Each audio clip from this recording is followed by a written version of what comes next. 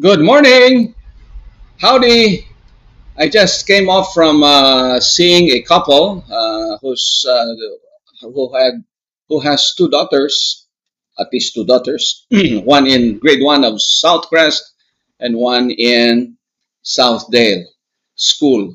These schools, I am chaplain of, and we had a nice sharing of stories and wonderful. And today we celebrate a feast in the church, a feast of two apostles of Jesus Christ. In fact, the gospel is about the choice of Jesus of the 12 apostles. One is Simon, Saint Simon, we call him, the apostle, whom we call the zealot. Among the people or characters in the New Testament, we have the Pharisees, the Sadducees, the scribes, right? So there's one there called the Zealots. So they were zealous people, very concerned about the political development of Israel, and they were very zealous. I mean, they really were pushing their agenda, and apparently our Lord, yes, called one of them to be one of the first 12. And little is known of him, except that he is also known as Simon Cananeus, not because he comes from Cana, where Jesus converted the water to wine, but it's another word in Hebrew signifying zeal. And the other one is Saint Judas Thaddeus.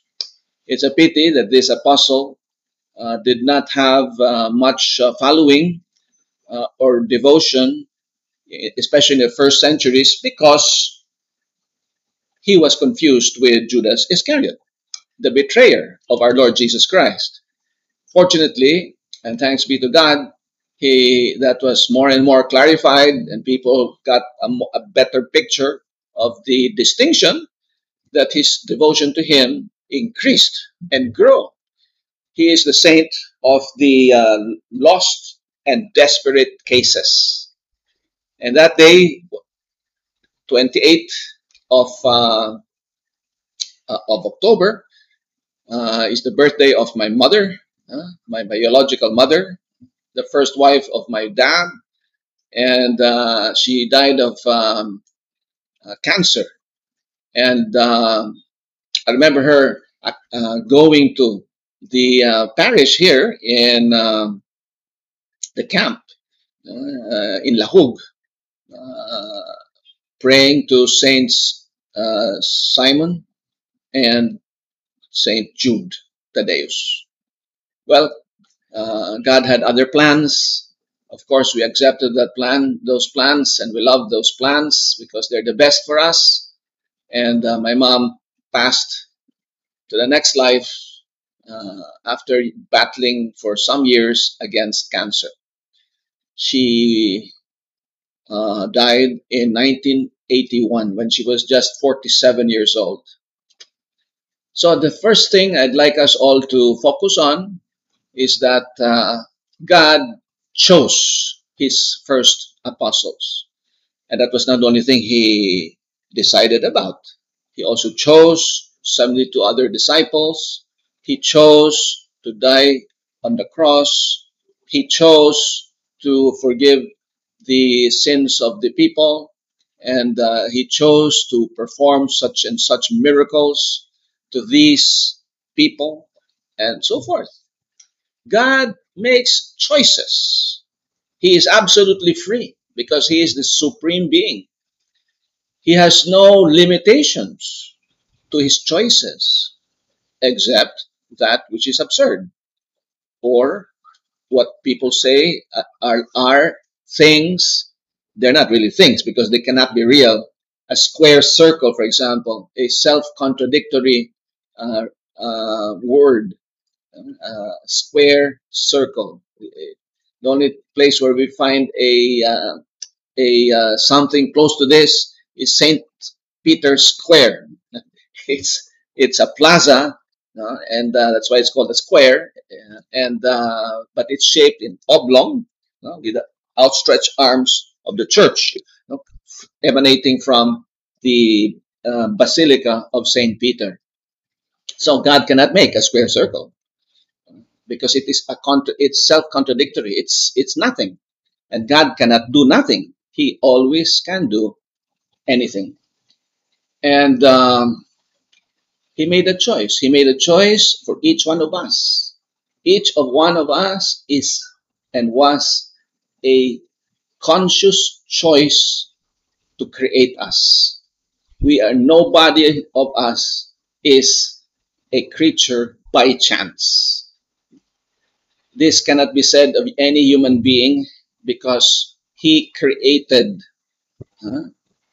out of nothing each of our souls.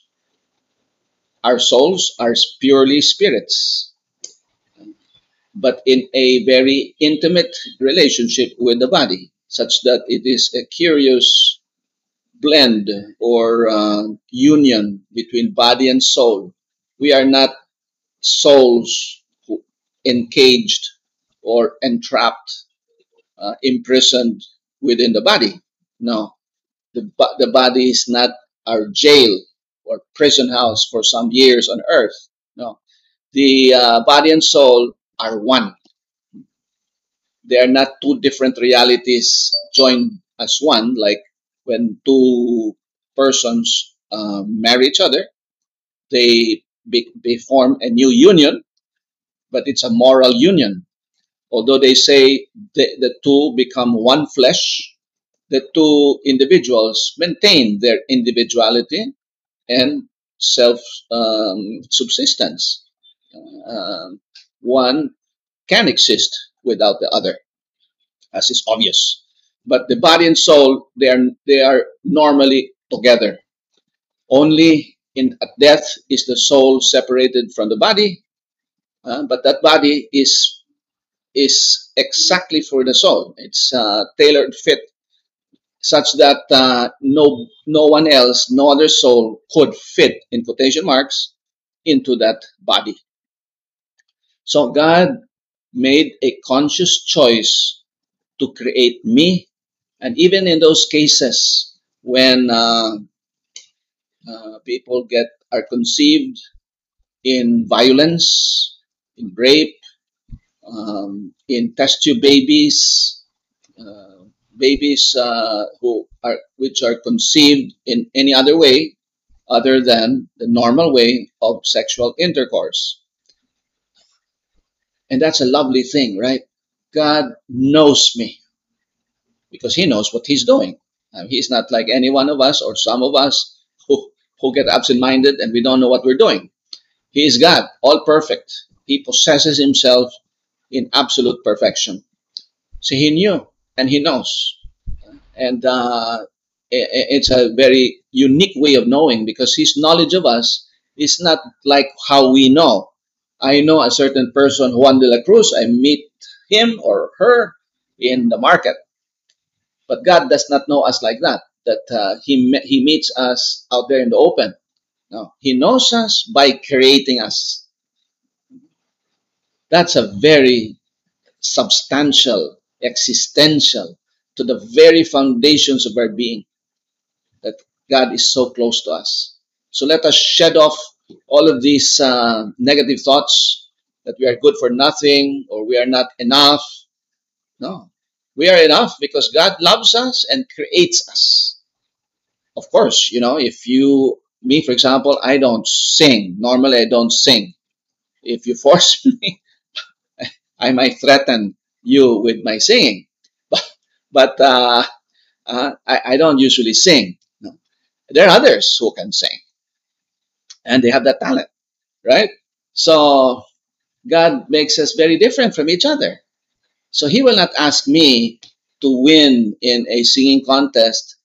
More likely, He will ask somebody who He had given a talent for singing to win in a singing contest. I may win in Lotto maybe, or I don't know, something else, other contests of other natures, but not in singing because He did not give me anything about singing, right? So He asks from us depending what He has given us.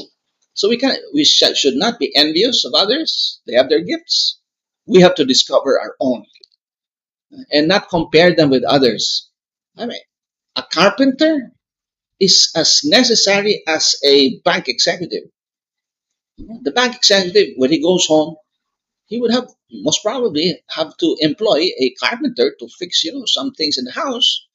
Normally, I mean, and he needs a shoe repairman. He would need a grocery to buy his needs, and what and who supplies his needs? Well, they're not bank executives, but the bank, this bank executive who would have to depend on them also. So we all, it's a mosaic of different colors and hues and contrasts and shades. We form a wonderful mosaic in it, but having been created by God.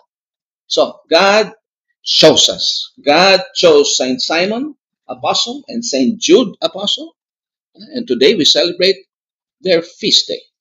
Let's ask the Virgin Mary and Saint Joseph to fortify us in finding out what God has given us and what God is asking from us, and not to be consumed by negative thoughts, uh, degrading us, or being negative with ourselves, or being envious or insecure before the others. No, God created us and He loves us. Thank you for listening. Ciao, ciao, and may the blessing of Almighty God, by the intercession of Blessed Virgin Mary and Saint Joseph, bless you all and help you spend the day close to Him, offering up your work and even that which doesn't look like it's good for you, but actually they are good for you. Amen. Ciao.